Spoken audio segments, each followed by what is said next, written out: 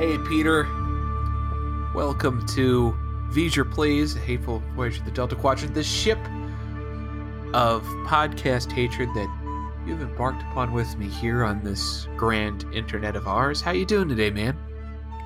I'm in the middle of this move into the new house, and it is brutal, and I am happy to be in my basement talking about Star Trek instead of putting stuff in boxes and moving. I'm glad I could give you this respite. I'm Joseph, by the way, and by the way, Peter, just so that the entire internet can know this, if my D&D game does not happen on Saturday, I will be up there to help you move. Because, I understand. I get it.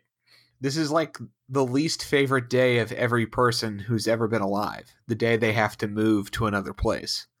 It's the chore no person wants to do. So I want to be there for you. It's my hell. If I was in the holodeck and there was a malfunction, it would be a simulation of me having to move holographic boxes into a new holographic house over and over. The holodeck as a torture device, I think we've seen pretty heavily, unintentionally, when they're, trying to fish out information on crew, alien influence or fantasy, whatever. But I think the holodeck as an actual prison, like Wednesdays are breaking bricks and Thursdays are pushing you could wrap up all the Greek tragedy hellscapes in there, pushing a stone up a hill forever. Oh, God, there's really an untapped potential in making a holodeck a chamber of nightmares from which you never wake. That is some fucking deep-ass shit we have never considered. It is the ultimate torture device. I think realistically, the holodeck can never become a real tool because that is exactly what will happen. And on top of dudes fucking hologram girls and spooging on the floor to be mopped up by the next guy, I think you really have a terrible Pandora's box of torture and maleficence.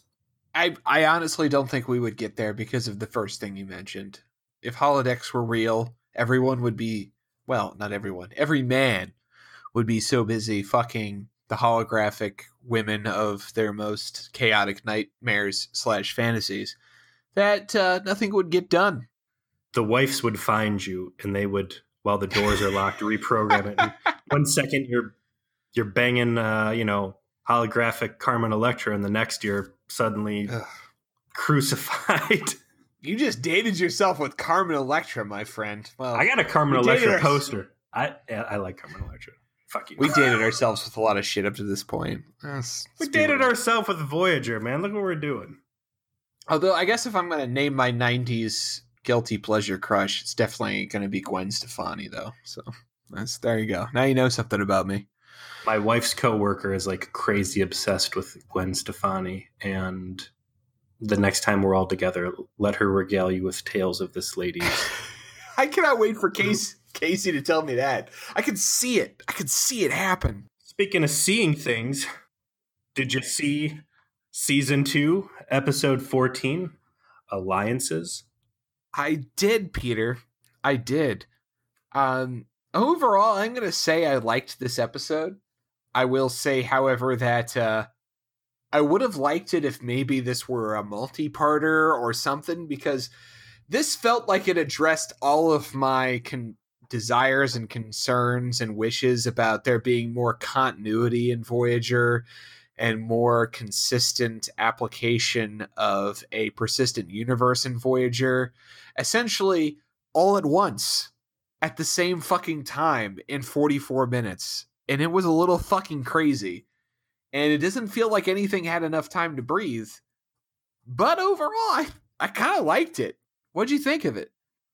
I had to go through and reread my notes on this one because on the car ride home from work, I was listening to today's podcast you put out, New Jack Neelix, and I can't get New Jack Neelix out of my head. How can you? Actually, New Jack Neelix dominated the conversation I had with Stevie as we watched it, to be honest. No, I like this. I think this was Jerry Taylor who wrote it, and yeah, I don't know how they covered so much plot and so much story in only one episode. It was a really well put together episode, and I agree with what you're saying that it would have been better to probably split this up and fully explore some of the concepts that they cover. But I'll take the quality where I can get it. So the episode starts off with Voyager in the middle of a run and gun firefight with two Kazon attack ships. I think, doesn't Voyager actually blow one of them up? Yeah, so overall, I want to point out, shout out to the SFX crew that did a lot of new shots for this episode. There was the running gun space battle. We got some kind of unique shots of Voyager in space throughout the episode. Spoiler at the end that I don't want to get into right now, I thought looked really good. That final attack sequence was pretty impressive.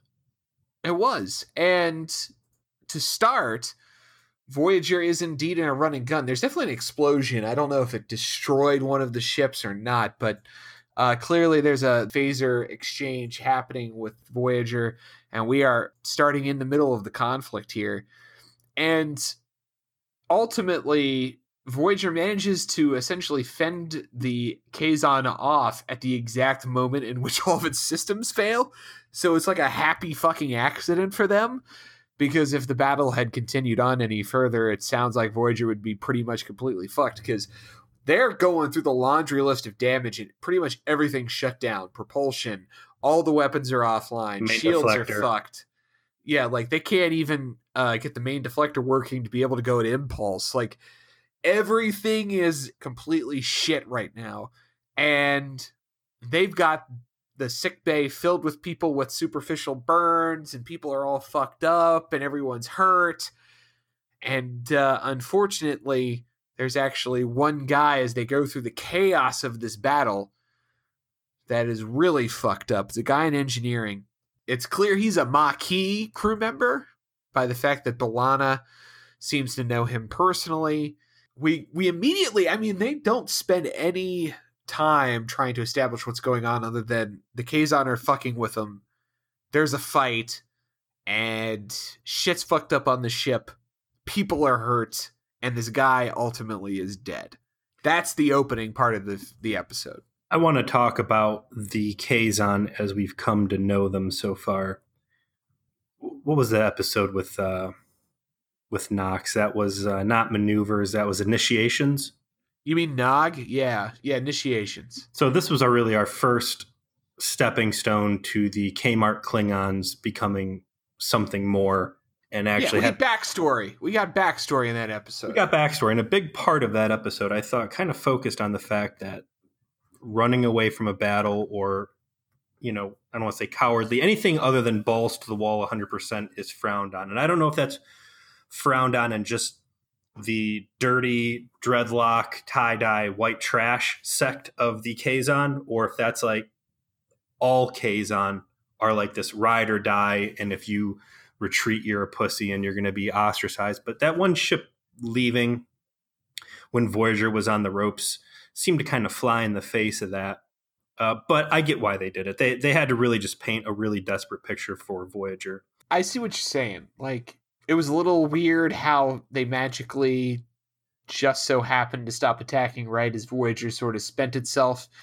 Something a little bit better constructed that demonstrated how it is that Voyager fought them off but was still fucked up would have felt a little better there. I definitely came away with that feeling. I could have gone for them actually blowing both the ships up and seeing it take an emotional impact on Janeway. Like, the Voyager crew specifically seems so pacifistic at all costs that I would like to see that when they do have to engage people to the point that ships are blowing up and people are dying, that like it torments Janeway. And maybe that, I think, would make me more accepting of her absolute pacifism as at having a real deep toll on her soul when she does have to go all the way. I completely agree. And it also would double down on this consistent theme that Voyager is a force in the Delta Quadrant all by itself.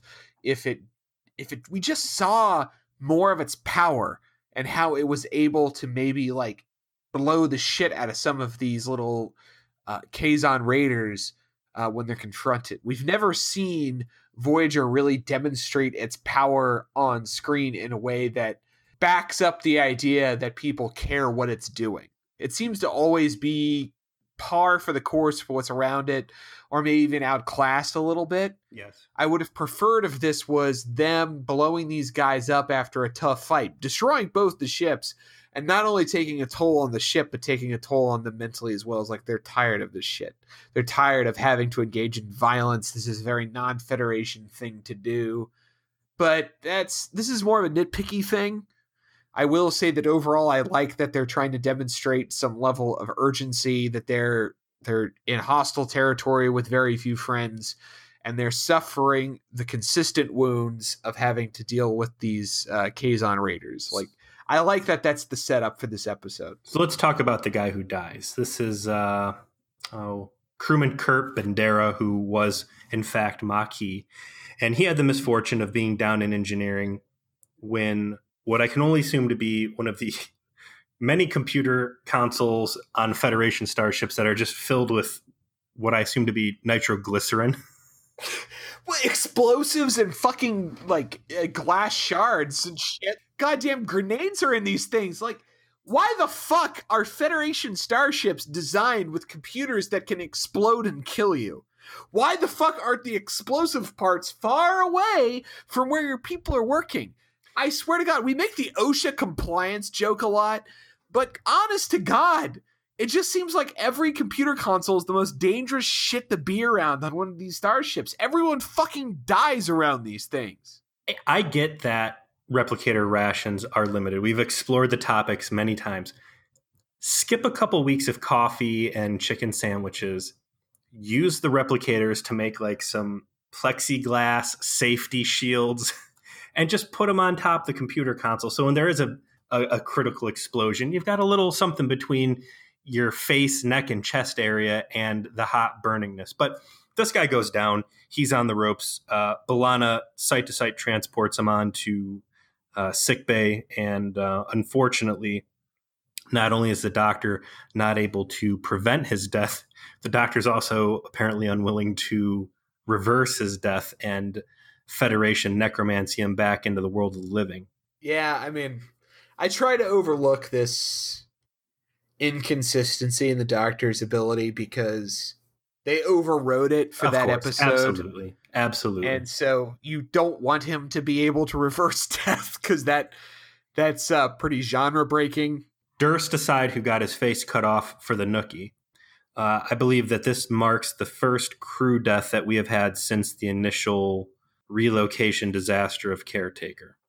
And we've talked a couple times on screen because they say two others have died off screen during the fucking shit they've been dealing with. And I assume that one of them was it specific to the Kazon attacks? I mean, this is what Chakotay says, so I'm just taking it from that dialogue. There were two others that died in previous attacks. Because the background we get is that the Kazon have been on their case for the last 2 weeks. This is their fourth attack they've had to deal with in those 2 weeks, and two other crew members have died, and this guy is the third.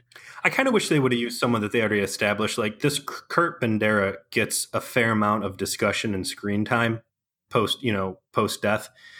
Instead of making up a fresh guy, pull out Joe Carey, who they're going to circle back around to, or some of the other people that you've seen floating around, Howdy Doody, whoever. Oh, man, if only we could have lost Howdy Doody. Man, that would have really come full circle. He could have just, like, his shirt could have been torn showing his fabulous pecs one last time, like maybe his pants just to show that he really did all those squats that he was talking about. That really could have just closed the book on Howdy Doody, but alas, we don't get that. No, Booby Trap Monitor killed this guy dead. And Janeway goes to Chakotay and says, well, while we're trying to get the ship up and running and this laundry list of shit to do, go ahead and arrange for the funeral services. And it's a pretty sour note in that memorial room. You got a lot of Maquis in there. And following the end of the funeral service, actually, no, doesn't Chakotay have the talk before that with her? Or, yeah. Okay. Yeah, Chakotay, I'm hot and cold on him in this episode. I liked two of the conversations he had with Janeway. I thought the memorial service there was comically bad, but the first conversation that he has with Janeway is right after the attack as they're assessing the damage. And he says, listen, we are all kinds of fucked up. We are dealing with these Kazon up our asshole every fucking day. They're just taking fucking residence in our rectum right there next to our ruby red sphincter. They are right there.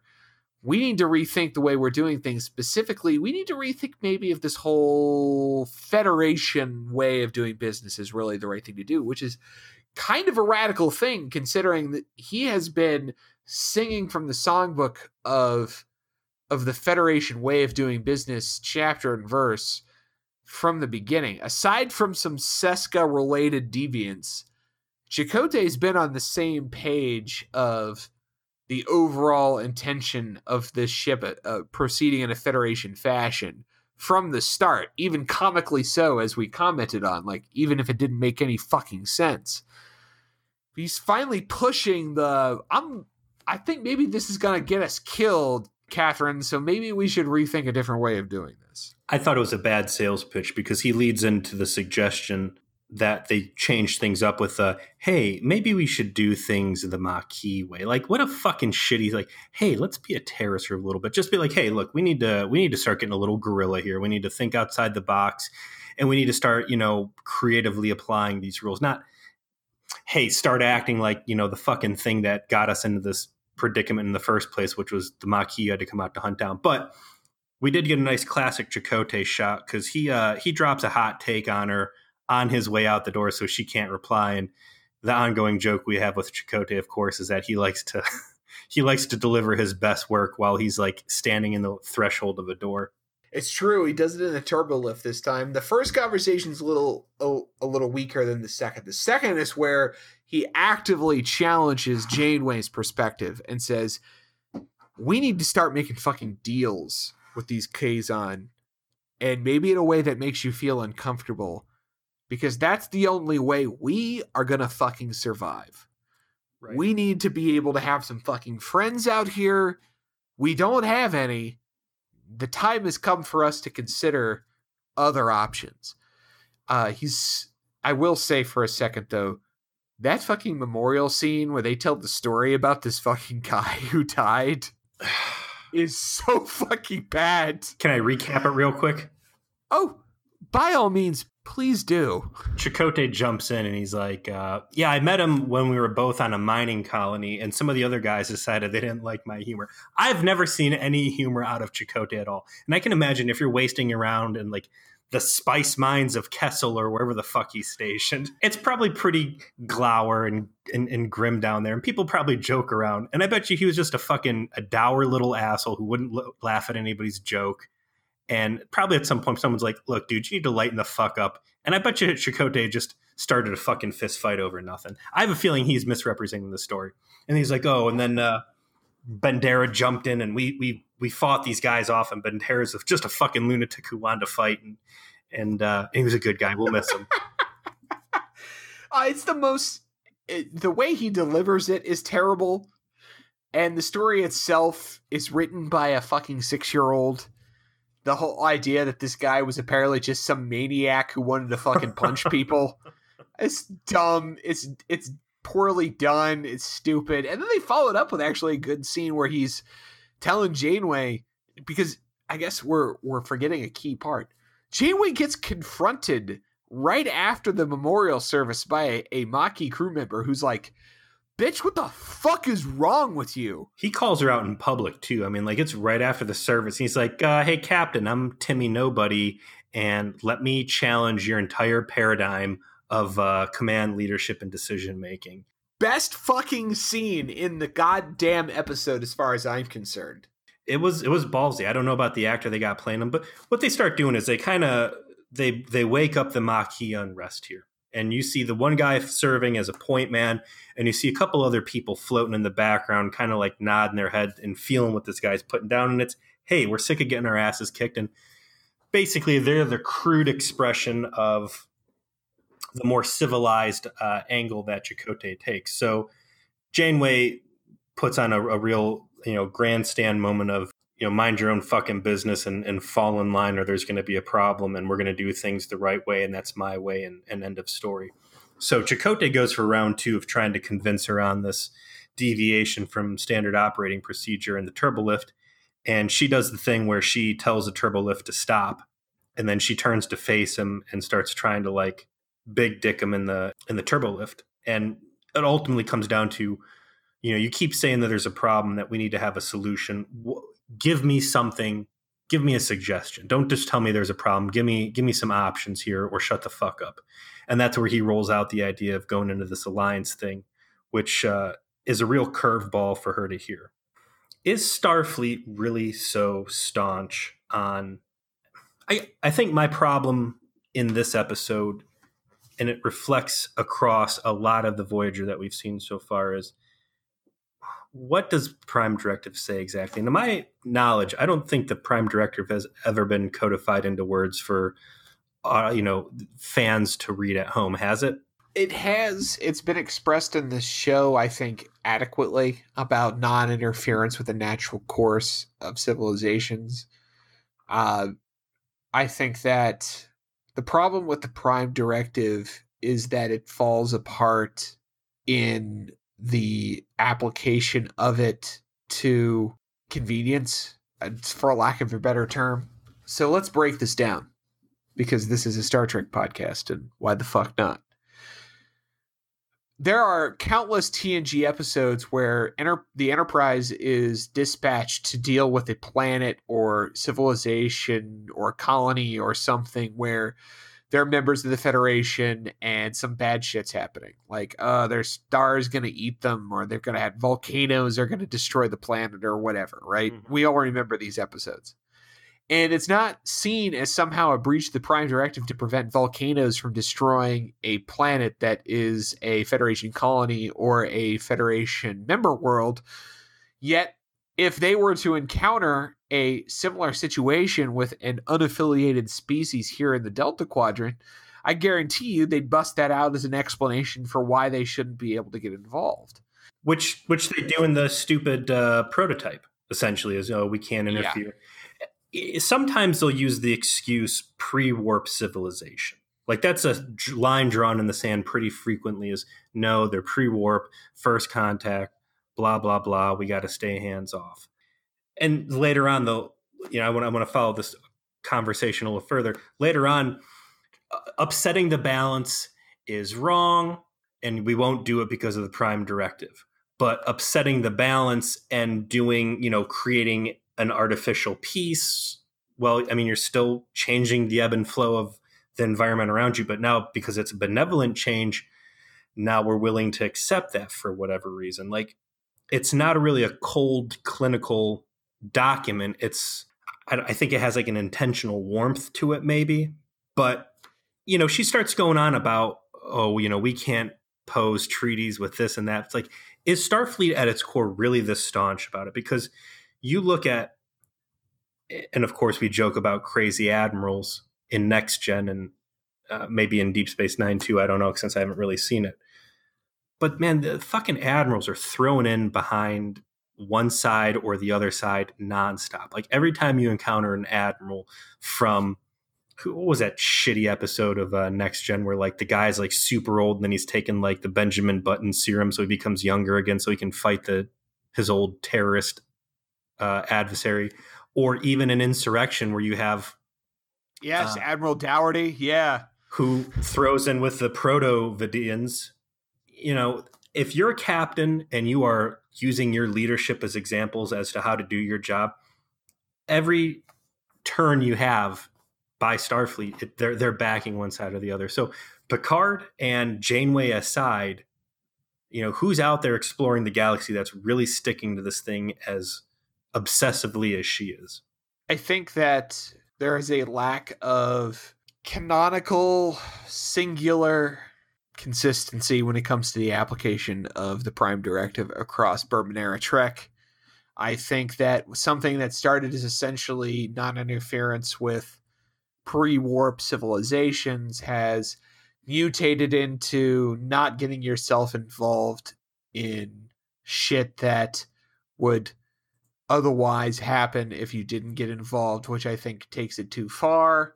Personally, I think that the Prime Directive needs to be more limitedly applied. I think In fact, if you dial it all the way back to Janeway's choice at Caretaker, I think there's a debate as to if that was really a breach of the Prime Directive or not, given the muddled situation as to the factors involved.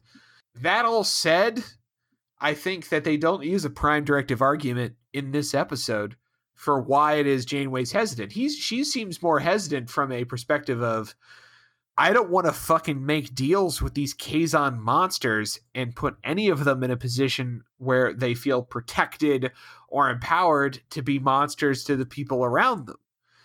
Which I get, because they've had some real fucking negative situations with them. But dialing it all the way back to this random fucking Maquis guy who confronts her, which I don't want to undersell. Hogan, who gets a lot of replay, by the way. This actor impressed the Voyager powers that be, and he shows up basically for the rest of the season. He says, fuck it. Give them what they're asking for. I want to get home safe. Give them transporters. Give them fucking replicators. I don't fucking care. And if this episode missed anything, it was for the potential that Janeway's losing the crew. Yes. They sort of tease it right there. They're like, Chakotay had a moment to say, hey, listen, Catherine, I know that you've got like 100 or so ride or die Federation guys on the ship, but you've got another 40 or so Maquis guys who are not buying what you are selling. And we need to do something that either demonstrates your way is the right way, or we got to change it up, because I can't guarantee that this is going to hold together given the stress that we're under, which makes perfect sense given these guys aren't Starfleet. They don't have a loyalty to the uniform like the Federation people do. And I guess it goes back all the way to the Space Friendship is Magic end of season 1, where Janeway's never taken the extra step to connect with these Maquis crew members in a way where they would have extra respect for her. Absent all of that, I think that what Chakotay's bringing to the table here is actually undersold. He's soft playing it in the way that he's doing it, and it's still pretty brutal. Janeway should have looked Hogan in the eye and said, you just bought yourself a one-way ticket to Tuvok's boot camp, mister. You two will climb up and down ladders, motherfucker. Instead, it's Janeway who goes to visit Tuvok. She catches him off guard, and he rightly calls out quickly that she only comes to him when she's got some real moral dilemmas. So he goes over to the replicator and surprisingly does not get her the Vulcan mocha choco latte that Kim seems to have a taste for. He gets her some spiced tea, and they start hashing out and unpacking what's going on, because between Hogan's confrontation at the memorial and Chakotay kind of doubling down on this, hey, we need to deviate from Starfleet policy and start playing smart out here. I think she goes there looking for Tuvok to stand his ground on Starfleet and reinforce the laurels that she's come to rest on, which makes me think back to the Skeevian episode. Tuvok's not this rock solid monolith, against Tim Russ's desires otherwise. Tuvok's got a track record of when push comes to shove, he wants to get shit done and he'll set the rule book to the side. And he makes that clear, where I would qualify the first 15 minutes of this episode of everyone, gets real. It's not quite when getting real goes wrong, but everyone gets real with each other. Janeway basically tells the Maquis guy, fuck you, I would blow the ship up rather than give this technology up. Chakotay says, fuck you, you need to start rethinking this because your ideals don't really cover this situation. And then Tuvok completes the getting real trifecta by saying, yeah, I understand that you don't want to believe Chakotay is right, but, he's probably right. And he actually quotes Star Trek fucking 6, the best goddamn Star Trek movie there is, to prove his point that, hey, listen, Federation, by the same logic you're using, should never have made a deal with the Klingons. The Khitomer Accords should never have happened, but they did. And they happened because people saw an opportunity to make the galaxy around them better. And even as Janeway's like, it would only be temporary. Really, what would we do? Then he's like, yeah, maybe there would be just temporary peace in this part of the quadrant. But you know what? That's better than none. That beats the fucking alternative. And also, we won't die. So I think everyone wins here if we make this happen. It's a very realpolitik answer out of Tuvok, which I appreciated. Yeah, he name drops Spock in the middle of it too. And that actually gives us back-to-back episodes because Prototype, the last episode, they talk specifically about Data and that. So I thought that was cool that they're kind of giving shout-outs to the previous Star Treks out there. But this is what it finally takes for Janeway to change her song a little bit. So she does a rare thing and she gets all the senior bridge crew around the conference table and she starts to outline, they're going to start scouting and evaluating if this alliance thing might be feasible. And continuing the real talk train, little Ensign Harry Kim opens his mouth and openly defies Janeway to a point where I was like, oh, damn. Like, had Janeway turned to him and just backhanded him in the mouth, it would not have seemed unreasonable for the shit he laid down. Janeway definitely applies some command authority in this episode. This is a lot of Janeway telling people, say hello to the 5 fingers to the face. She slaps that Maquis guy upside the head to say, fuck you, I don't care that you want to appease my enemy. I'd rather blow the ship up and literally kill you than allow you to have your way. And then Harry Kim's like, Captain, are you for real? And she says, yes, bitch, I am for real. I am about to do this shit, and I don't want you to be talking out of turn again because this is not a discussion. I'm telling you what's gonna fucking happen. I loved Janeway in this episode just being like, I'm gonna own every decision I'm making here. I was good. It was very, I'm the fucking captain shit. I like that. So yeah, somehow Kim doesn't get chokeslammed like he should have. And they start bantering around. And you've got a little bit of pushback from the Starfleet about whether or not this is a good call. But other people like Paris get on board with it quickly. And to Chakotay's chagrin, people take it to the next step. And they say, well, if we're going to talk about entertaining an alliance with the Kazon, hey, how about Seska? Oh, well, what's a great part is that Harry Kim suggests it sarcastically. Oh, yeah. And then fucking B'Elanna is like, yeah, no, let's do that. Let's get in touch with Seska. That's a great plan. Like, this is not a actual serious suggestion at first. It's Harry Kim being a shitty asshole. And then B'Elanna's like, no, that's actually a good idea. Let's contact the person that has attempted to murder fuck all of us. Like 3 times. And see if she wants to fucking deal. That's a great idea. 10 out of 10, Harry Kim. Great job. Great ensign. Let's do that. Which was not the intention. And yeah, Chakotay's like, whoa. I wanted to do this up to the point where you're involving my crazy ex-girlfriend. But now, I don't know if I like this plan. And I love that Janeway's like, fuck you.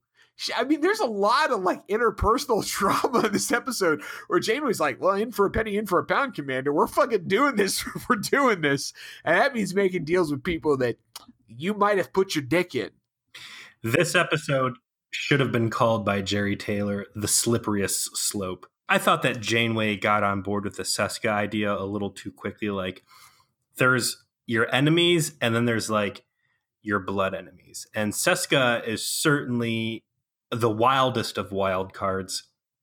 I don't think there's any way realistically that anybody in that room should have entertained the thought of going back to the Obsidian Order super spy who has jail fucked them on several occasions. But that's what happens. Luckily for us, because it means she's going to get included in this episode. I don't want to shit talk it too much because she got included because of that. Mm-hmm. But you are dead on 100% correct in pointing out that under no circumstances should anyone in this room thought that was a good idea. Everybody else, all of the other Kazon, you can either you never ran into them, or you had a misunderstanding, or you really don't know them. Seska's the one motherfucker in this goddamn quadrant who has legitimately knows you and has tried to fucking murder you. Effectively. Yeah, why the fuck would you be like, yeah, let's go make a deal with her? Like, at this point, that's the one person you don't want to make a deal with. It's like Saw. You have the option of deal with Seska or jump into the giant pit of used hypodermic needles. You better be taking that needle jump because Seska will 100%. So they decide they're going to do that. But there is a second option on the table because you got Neelix floating in there. And Neelix knows a guy who has inroads with his Maj and might serve as a viable candidate to test this alliance prospect out with. So Janeway decides that she's going to pursue both leads. They're going to reach out to first Maj Kulla and, really Seska. And she's also going to, because these shuttle adventures always work out so well, send Neelix sans his new Jack coat out to buttfuck nowhere to go try and play Let's Make a Deal. Let's talk about Neelix first, because if there was ever a need for new Jack Neelix, it was as he went to this Kazon alien titty bar. Yes, to have this conversation, because nice titty bar too. It is the exotic alien dancer at this alien titty bar is a top-notch extra. She's a Dabo girl. Oh, is she? Is she from DS9? Yep. Oh, that makes perfect sense. And they set up a nice sort of seedy strip club vibe to this place, and this needed to be where new Jack Neelix showed up in his black pimp coat and demonstrated his authority. He needed to roll in with a beret, a fucking ASP baton. He needed to come to the nines. Instead, though, it's Discount African King Neelix. It's Nibbly Neelix, and it's not a good time. More to the point, let's talk about his wardrobe. What does he fuck wear into this bar? His comm badge. Hey, fucking kidnap me and ransom me back off to my rich American friends while you cut my fingers off to get more zeros onto the ransom amount comm badge. Like, what in the fuck, Neelix? But so he sits down and finds his buddy who has his back to the stripper, and he's instead playing with metal toothpicks in what we have find out to be a puzzle game. He could fuck the stripper, to be clear. I mean, his priorities are in the right place. I assume that there's no way to win that puzzle, and that stripper's like, I'm tired of this dude. Hey, you know what? Go do this impossible fool's errand, and if you pull it off, then I'll give you the time of day, and really, I'm just tying you up indefinitely. But so he sits down and he starts laying out to this guy. It's a real kind of like a Han Solo moment, I thought, where, oh, hey, he had sold Captain Janeway that this dude owes him tons of favors. And really what you find out is that their last interaction seems to have been pretty sour. And they say, Neelix is like, oh, well, I've got some friends in high places now. He's like, yeah, shut up, dude. You're the house cat for Voyager. Everybody knows it. It's probably the only reason we let you in here and didn't just beat your ass and kill you when you showed up on the planet. Fuck you. What Neelix gets instead are the door guards coming over, grabbing him by the shirt, dragging him off while his friend claims to not know who he is and condemns him to whatever fate awaits. And they drag him down below to what were some very familiar caves.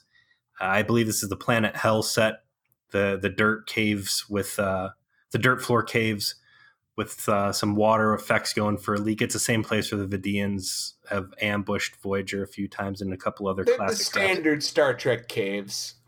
We've seen these before. Even if you've never seen them before, you've seen them before. They're my new Cardassian hallway, I think. I don't think we're going to see Cardassian hallway again, so I'm going to rejoice every time we get to see these caves. They're the newest cast member as far as I'm concerned. And he gets jammed into a larger cave area where instead of it being dinosaur eggs, there are a bunch of civilians with some shit on their face.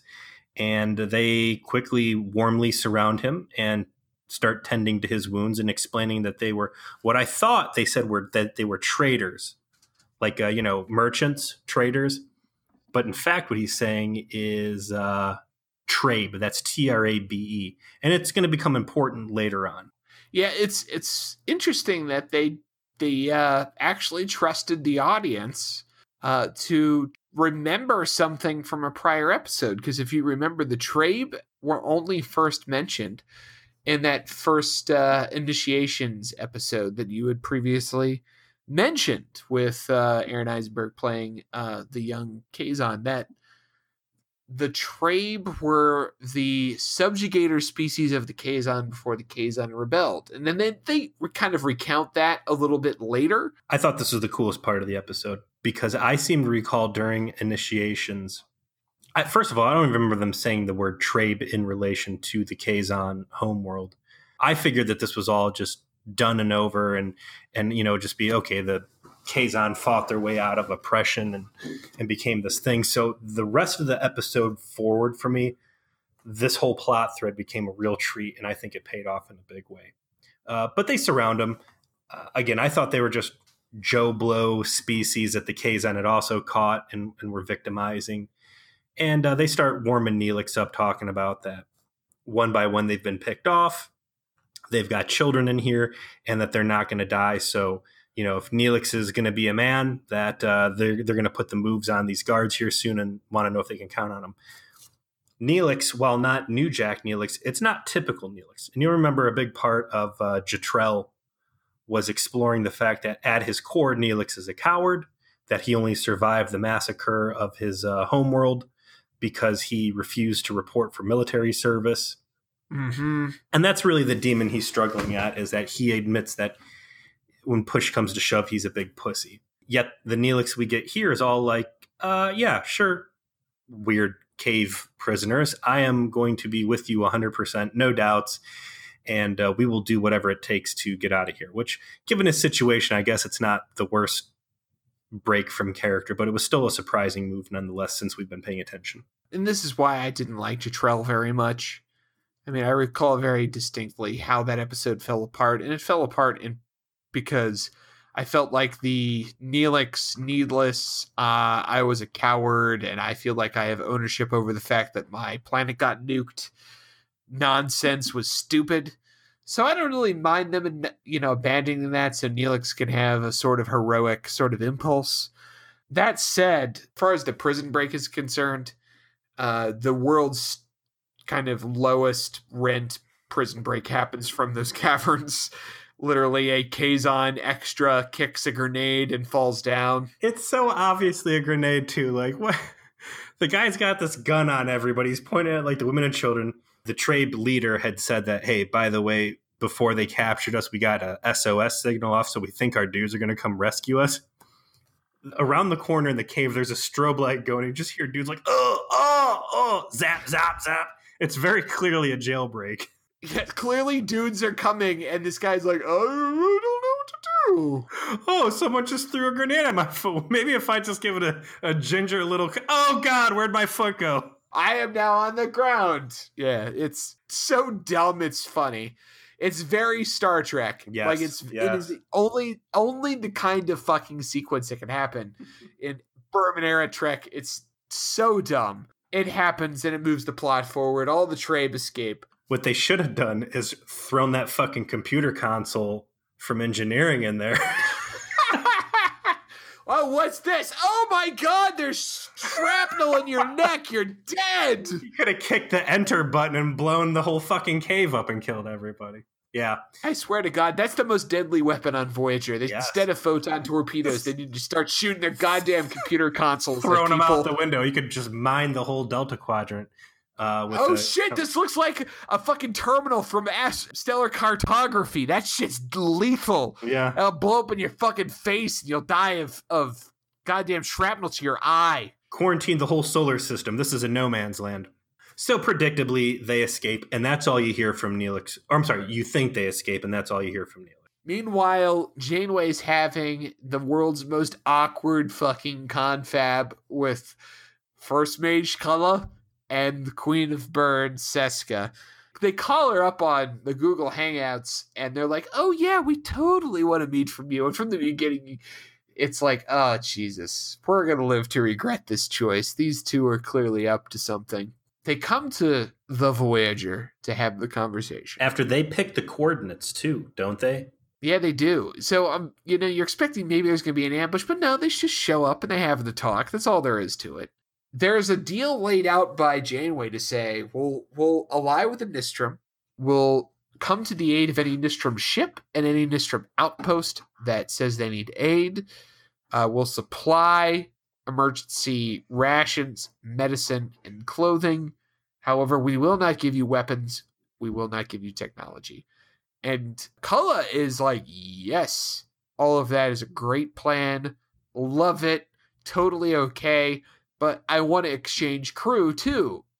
So he tries to include in the package, I'm going to give you some Kazon. You got to give me some Federation dudes. And the idea is almost like it's a Game of Thrones-esque sort of like hostage ward situation. There's so many fucked up parts to this deal. Let's start with the straw that breaks the donkey's back, which is this crew swap.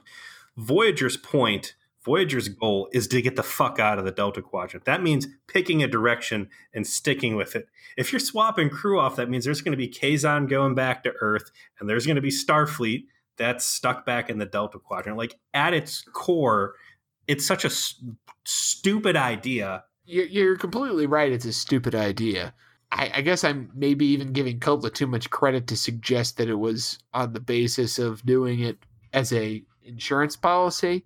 I assume it was a spying plan, like, oh, I'll put my guys on Voyager and then they'll hijack everything. Seska flips out when he starts talking about this thing, and rightfully so, because this entire plan up to this point, like, hey, Nistrum, under Seska's vicious control, you have ambushed us with the most ruthless and effective attacks on us that we barely skated by with our fucking, our shit intact, astronomical odds against us. Why don't we give you the ability to summon us into any cockamamie situation, any terrible trap you could possibly dream up under the guise of this alliance? Like, what a sweet deal for the Nistrum. And this last minute introduction of like completely unreasonable crew swap, I think Seska really jumps on embodying what a colossal fuck up this is. No, you're completely right. I kind of, this was so ham-handedly done, I expected there to be some sort of second level intrigue going on. But it is what it says on the tin. Janeway offers the Nistrum a sweetheart deal. Cullen fucks it up because he's too sexist to take his marching orders from a woman. Literally what he says. Yes. And lashes back both at Seska and Janeway as a consequence. And then Janeway says, you know what? You're an asshole, so fuck you. Not making a deal with you. And kicks them off her ship. And that's actually what happened. It's kind of cartoonish almost in how it gets played out. All that was missing was Seska like waiting for Cullen to like look the other way and then looking at Janeway like, I'm sorry for him, like apologizing on his behalf. I'm like, I'm sorry, he's really stupid. Now might be the time to say, like, I've made a terrible mistake, and if I could just come back, like, we don't really need the rest of the Kazon. All you need is me on your side, and I will give you the alliance support you need that these fucking clowns think they have for you. But sadly, they both get drummed off the ship. And now the only option on the table is Plan Neelix. So they fly off to the rendezvous point where their shuttle is supposed to be meeting them. And surprise, surprise, there ain't no shuttle. Yeah, and as you expect, Voyager then puts itself directly in danger and is going to go directly after Neelix to retrieve him.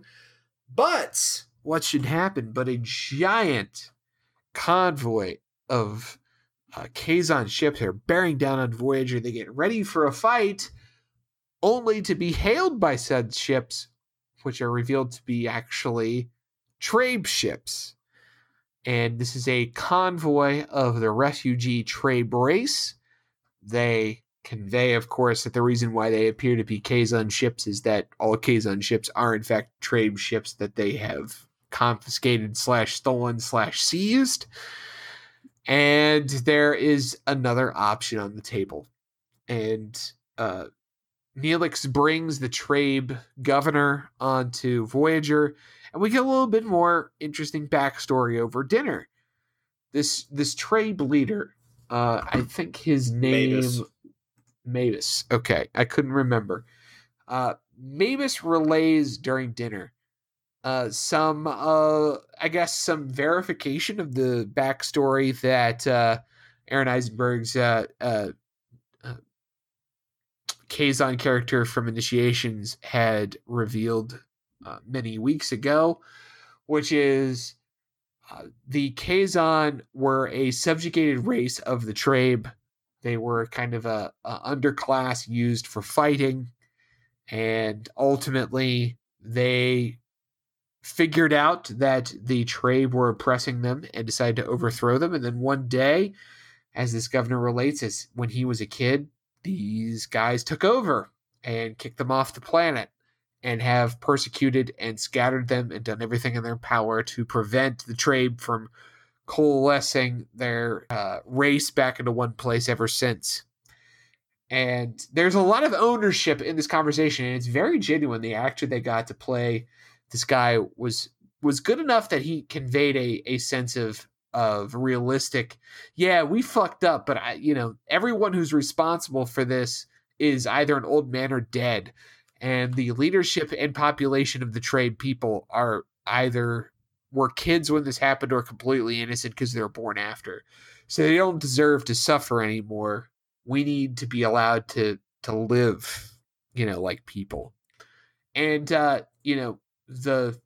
the climax that happens in this episode, I think, was pretty well obfuscated through this scene and subsequent adventures. He also lays down into this all the revolts took place 30 years ago.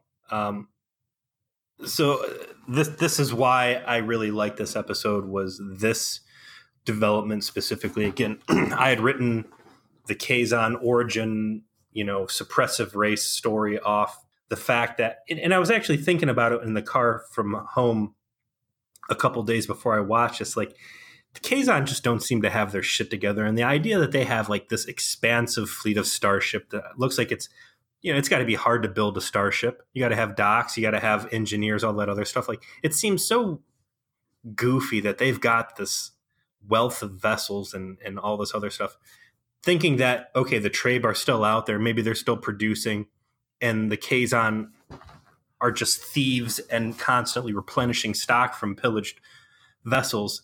When Neelix came up and said, yeah, this is all their stuff, I was like, fucking awesome. We're right back into this really juicy story. And yes, the resolution on this episode, I did not see coming. This guy sells it hard. He really conveys some genuine emotion. He plays humanitarian cards perfectly. And there's still enough conflict in the rest of the episode moving forward that they like you said, they obfuscate the true intentions of what the Trabe leader that they're having dinner with are going to be. So really cool. After dinner, Janeway asks the guy to bring some of his injured children and crew over onto Voyager. The doctor's healing them up. She starts sharing resources. There's an inevitable coming to terms. Janeway has a scene briefly with senior staff to say, do I make a deal with these people? But she quickly comes to the determination that this is a way better option than dealing with the shifty Kazon operators she has to deal with, and decides she is going to make the offer to ally with the Trabe instead, since they seem to be more self-aware and more aligned with Federation principles and doing the right thing.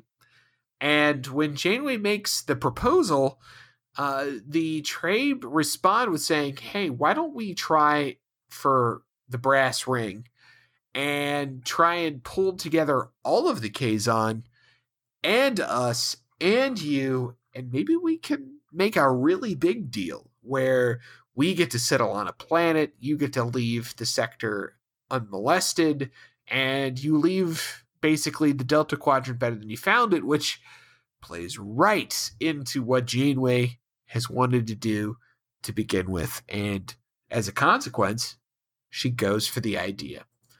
And the next scene is basically cutting to the Kazon Nistrum getting the message from Voyager that the deal's been made. This is where I really start to have my problems with the Prime Directive usage. And it hones back into like meddling in the affairs of non-Federation aliens is bad. Meddling to a drastic level is unthinkable unless, you feel it's appeasing your morality in some way. Then heavily tampering in the affairs of others is suddenly forgivable if not encouraged.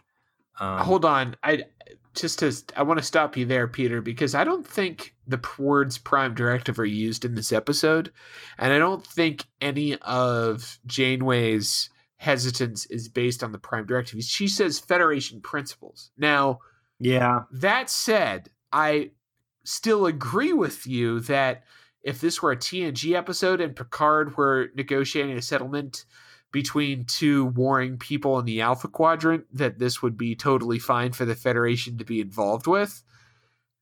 And so Janeway's hesitance seems almost out of place. But I guess she doesn't really have much hesitance when it comes to the idea of playing Peacemaker, where in fact this is the first time where she seems pretty enthusiastic to the idea, where she can get the Trabe and the Kazon on the same page, put some kind of peace on the table, and make the place better. Like, this is finally starting to cleave a little closer to what she wanted to do to begin with. Something that stands out in this episode are photography choices. They do a good job bringing people into the foreground with background action going on. And I think it's used to highlight some duplicitous shit that starts going on, because we've got the C plot moving forward through the rest of the episode. You've got unhappy Maquis. There's another scene in here somewhere where Hogan confronts B'Elanna and starts complaining that, they're not going directly to Seska. How could the talks have fallen apart? B'Elanna, you were friends with Seska. Maybe you should talk to her. And B'Elanna plays the loyalty card and shuts these guys down and says, look, what I liked was she's like, look, if you're not happy with the way that Janeway's running the ship, I thought she was going to say basically, take your opinion and shove it up your ass. She's just like, deal with it. I don't want to hear about it. And I was like, fair reply to that. But they start showing in the background, not only is it Hogan, there's another dude who they will identify as Michael Jonas. I like this sudden influx of shifty-looking Maquis motherfuckers. Oh, yeah. And you see that this guy's got some agenda that's going to start rolling in the background, and it's ultimately going to culminate in this guy. Yet again, Voyager shit is not locked down. You got rogue elements on the ship. They start contacting people off ship, and this guy reaches out to Seska directly and says, hey, look, we want to deal with you. And instead, this guy's dealing with a Kazon lackey middleman. And the guy's like, well, I'll run it by her and see if she wants to talk to you. And he throws out some info later on saying, hey, look, Voyager's dealing with these Trabe guys who you might have heard of. And that really, I think, undermines where Janeway is trying to go, because the talks are going to happen. And Janeway does get in bed with this Trabe leader, and they do start putting out invitations to all the first Majas of the Kazon, and they decide that they're going to have their own Khitomer peace accords and scout some neutral territory and get everybody around a table and try and hash this thing out. And now Seska and Cullen know in advance, and Seska's got to start doing some manipulation to get Cullen's head out of his ass and consider going into this thing, if for no reason other than to save face. That all goes down, and everyone essentially shows up aside from Bob from 89 Batman to the Kazon summit. I assume you noticed that Bob from 89 Batman was not there. I took it as a personal offense. And it should be. They reached through time to 2018, knew what was going to offend you to ensure your favorite Kazon was not present. Your number one guy, if you will. It was bullshit. Fuck this episode. I hated it. They set up the Camp David, and there's a tease that Snarf finds out that someone's planning to terrorist attack the Camp David. And everyone assumes some Kazon sect is going to try and leave early right before the terrorist attack happens. And so everyone pledges, well, we're going to do this anyway, but if anyone tries to leave, we know that's the fucking guy. And sure enough, they have the meetup happen. All the Kazon first Mages are introduced and shown in, and they start having this tense little talk that's actually pretty interesting about Voyager and who they're allied with and trying to make peace and their resentment towards the Trabe. Doesn't get very far, though, because what happens is that Trabe leader says to Janeway, hey, can we talk about what's been going on here? Maybe let's have a little sidebar and come back with some fresh ideas to dispel your hesitance to deal. And Janeway looks about ready to do that when suddenly the table starts to shake. I think she actually showed hesitation before, because you get a quick fake out. Janeway lays down what the initial offer is going to be. Cullen gets up and says, I'm not going to listen to this, goes to leave. Tuvok gets his hand on his phaser, and they fake you out, because what Cullen's doing is going and getting some Ecto Cooler Gatorade or Kool-Aid off the table behind him and starts pouring drinks for people. And it's when the Trabe leader is like, hey, let's exactly what you said. Let's start talking about this.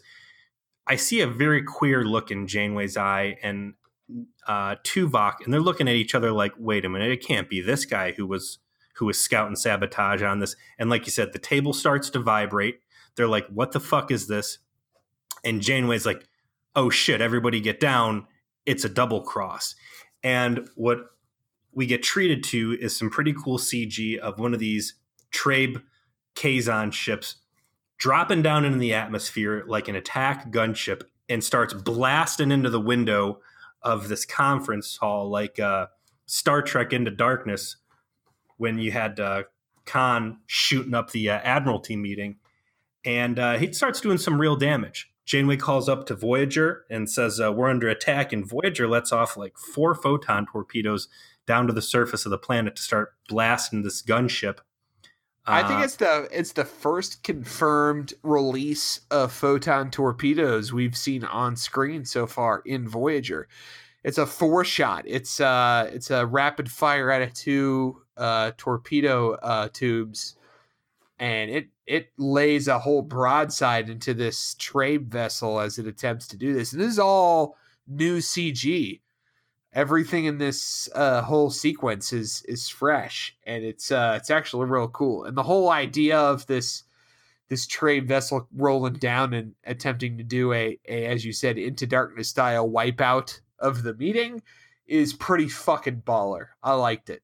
It was awesome. I was surprised, since you mentioned the torpedoes specifically. Yeah, remember, photon torpedoes are a very limited commodity for Voyager. They are extremely judicious about even discussing the use of it. I think they, whatever, I don't want to get too deep into if Space Baby ate a couple of them, but I was surprised to see that the Trabe vessel took 4 of them.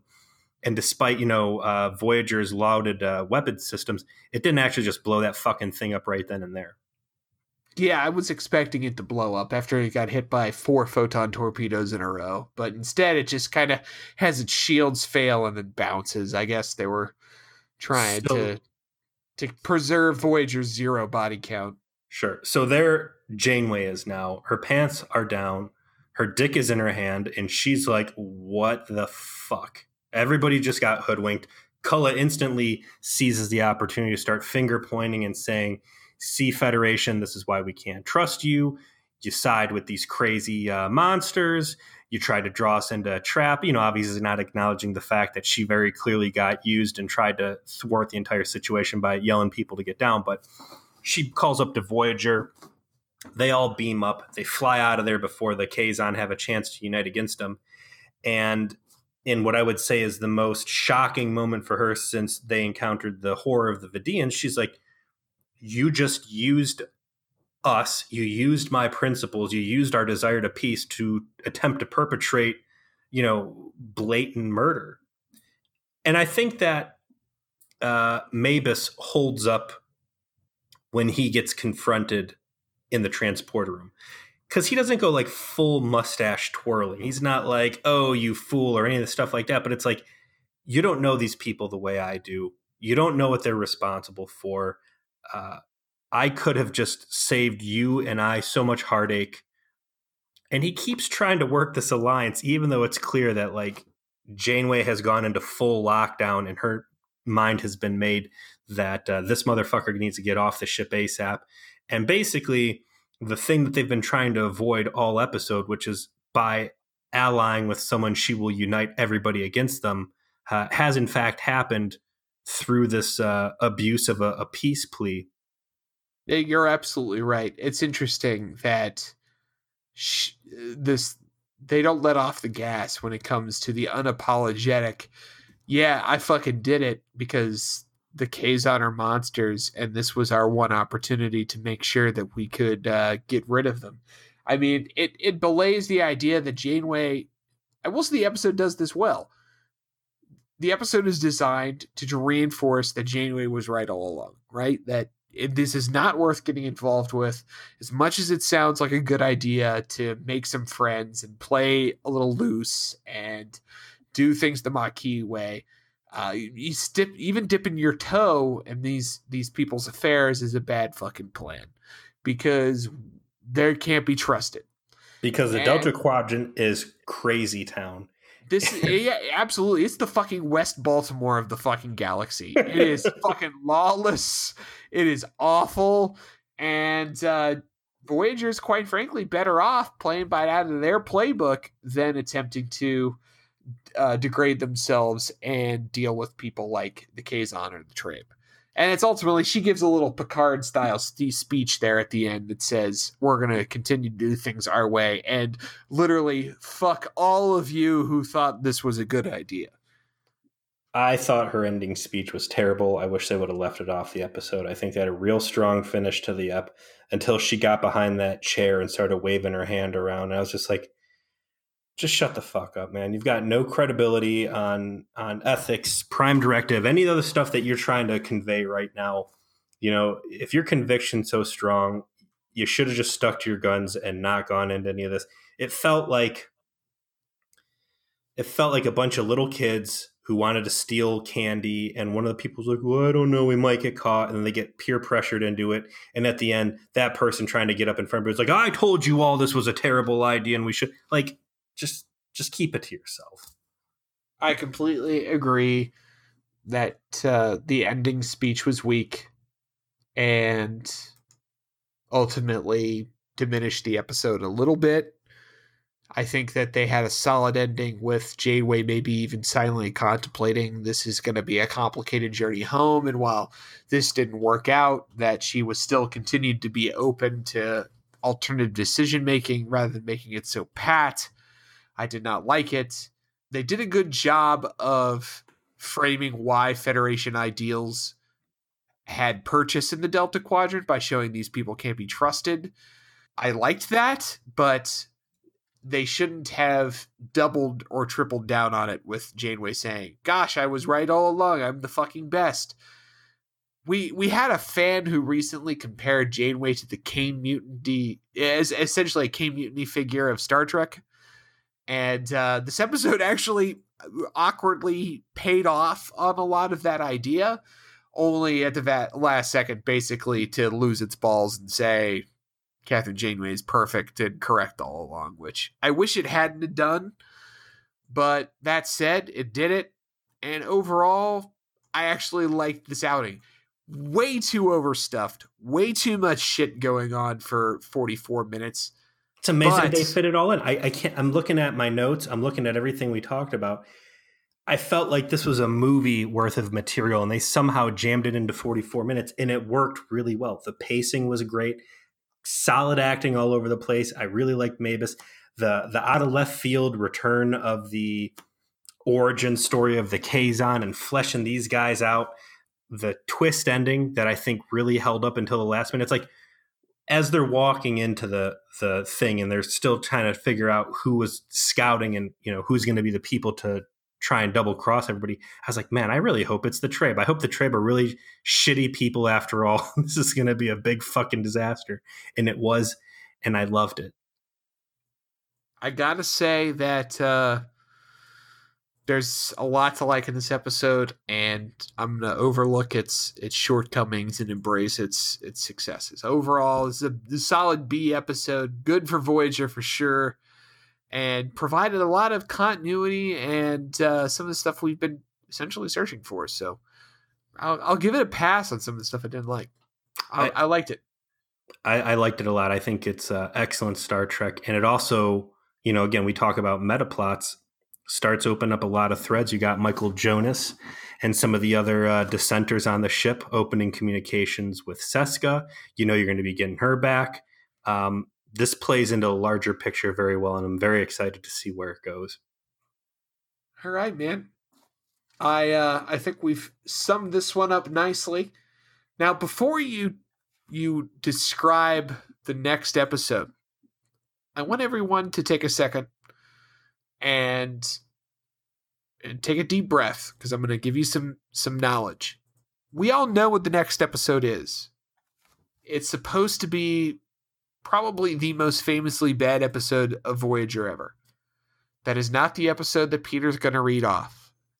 The reason why is that we have some big plans for how we're going to handle this very special entry of Voyager. So the podcast will continue.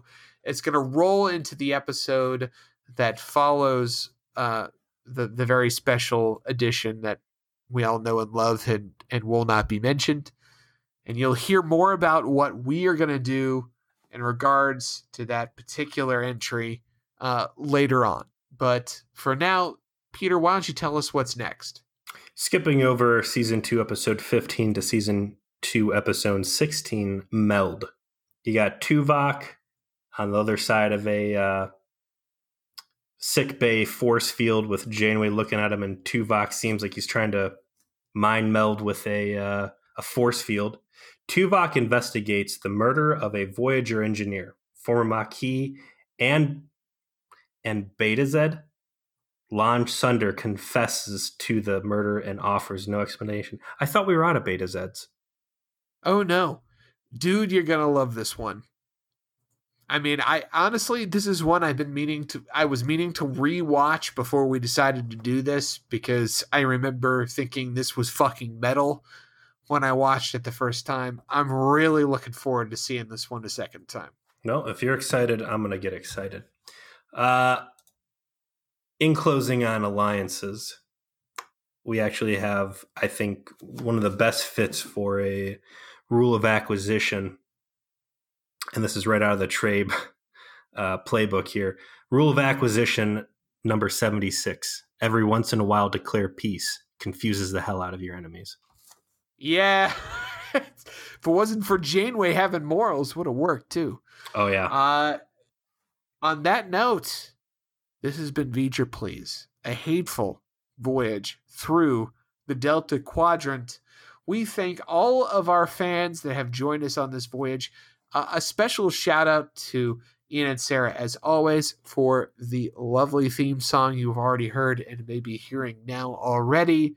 And also, thank you to all of our fans who have recently shared, reviewed, liked, and downloaded the podcast. We've definitely been seeing our numbers increase, and we love that. And don't hesitate to email us at VoyagerPlease@gmail.com. Don't hesitate to participate on our Facebook group. We can be found on Facebook by just typing in Voyager Please. There's the Voyager Please Trauma Support Group, and we are also on Twitter at Voyager Please. Reach us any way you like. We would love to hear from you. It invigorates us.